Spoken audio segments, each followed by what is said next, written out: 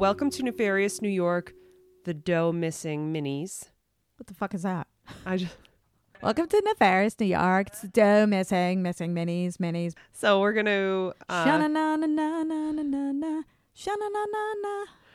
So just explain one more time why we do these. So we're just doing them. They're stories that I think are interesting, but they're very short, and they're missing people or unidentified bodies. Okay. And if we put it out there and put the pictures up, I mean... You never know. You never know. So it doesn't hurt us to...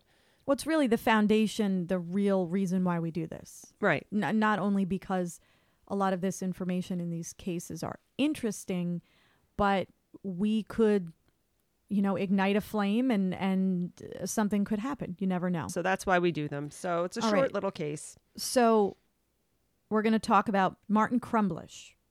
So Martin Crumblish was born on January 7th, 1964. He lived in California when he was younger, but then when his parents divorced, he moved to Dobbs Ferry, New York to live.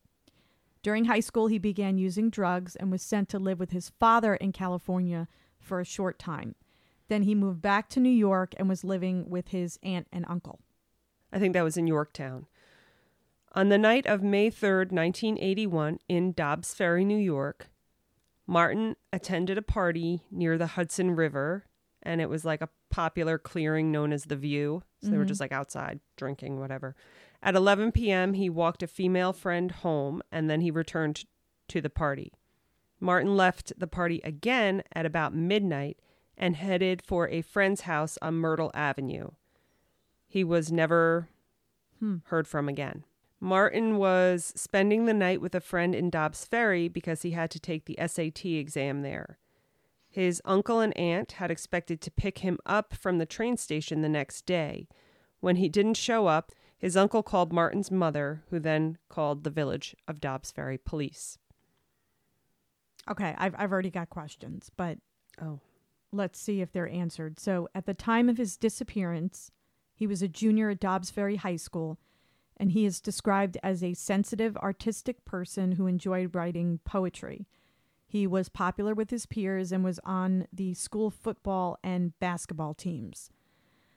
Martin's family does not believe he ran away. They stated he was excited about a new job and would not have left it. And if he had, he would have contacted his family eventually. And there has been no activity on his social security number since his disappearance. This was in 1981. In 2002, over 20 years after Martin's disappearance, his case was reclassified from a missing person to a probable homicide. He was having some problems with some local youths at the time of his disappearance, and authorities believe he got in a fight and was killed, maybe accidentally, shortly after he was last seen. They've conducted several searches for his body in the area but turned up nothing.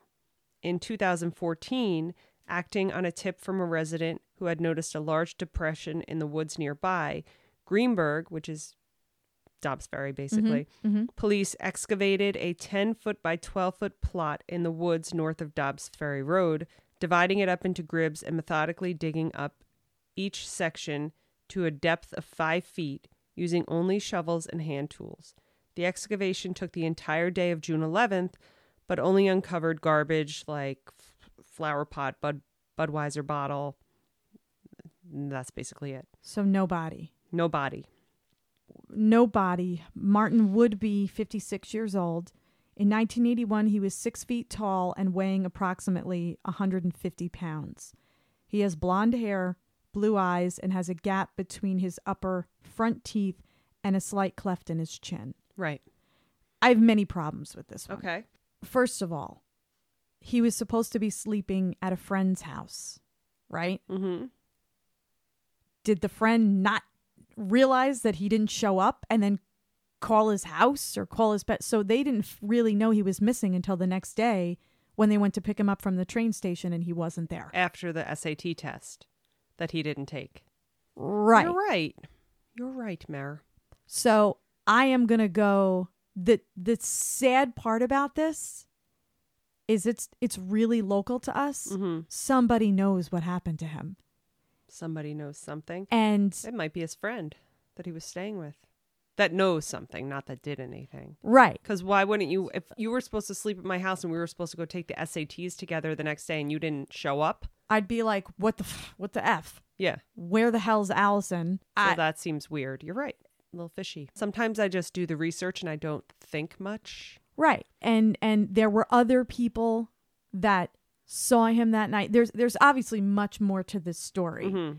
And again, it was so long ago. It's 1981. But to me, that's really sad because, one, you don't have a body, so you can't say that it's a homicide, right? Even though they probably came to the conclusion that it was.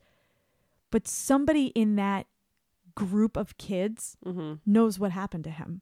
I know. And no one's talking. No anonymous tip, no call, like no one. Right. And it's crazy. It's where people just want closure and people want to know what exactly happened. And people just don't come forward. And that's really scary. But somebody knows. Oh, somebody definitely knows. And this I wish there was more to it because I well, there's definitely more to it. Well, more to it to research and find. So, time to come forward. If you know something, saw something, whatever, that was a kid's life. I believe both of his parents are still alive. So, right. Some closure for them would be nice. Sorry, but I feel very strongly about this one. Yeah. So that's it. And we'll have a regular episode out on Friday. Okay. That's it. That's it. Until next time. Until next time. We don't sing these out. The Doe episode. I'd like to know if somebody knows something though. Yeah, that would be awesome. Maybe we'll get an email. Which we do. Okay. See you guys next week.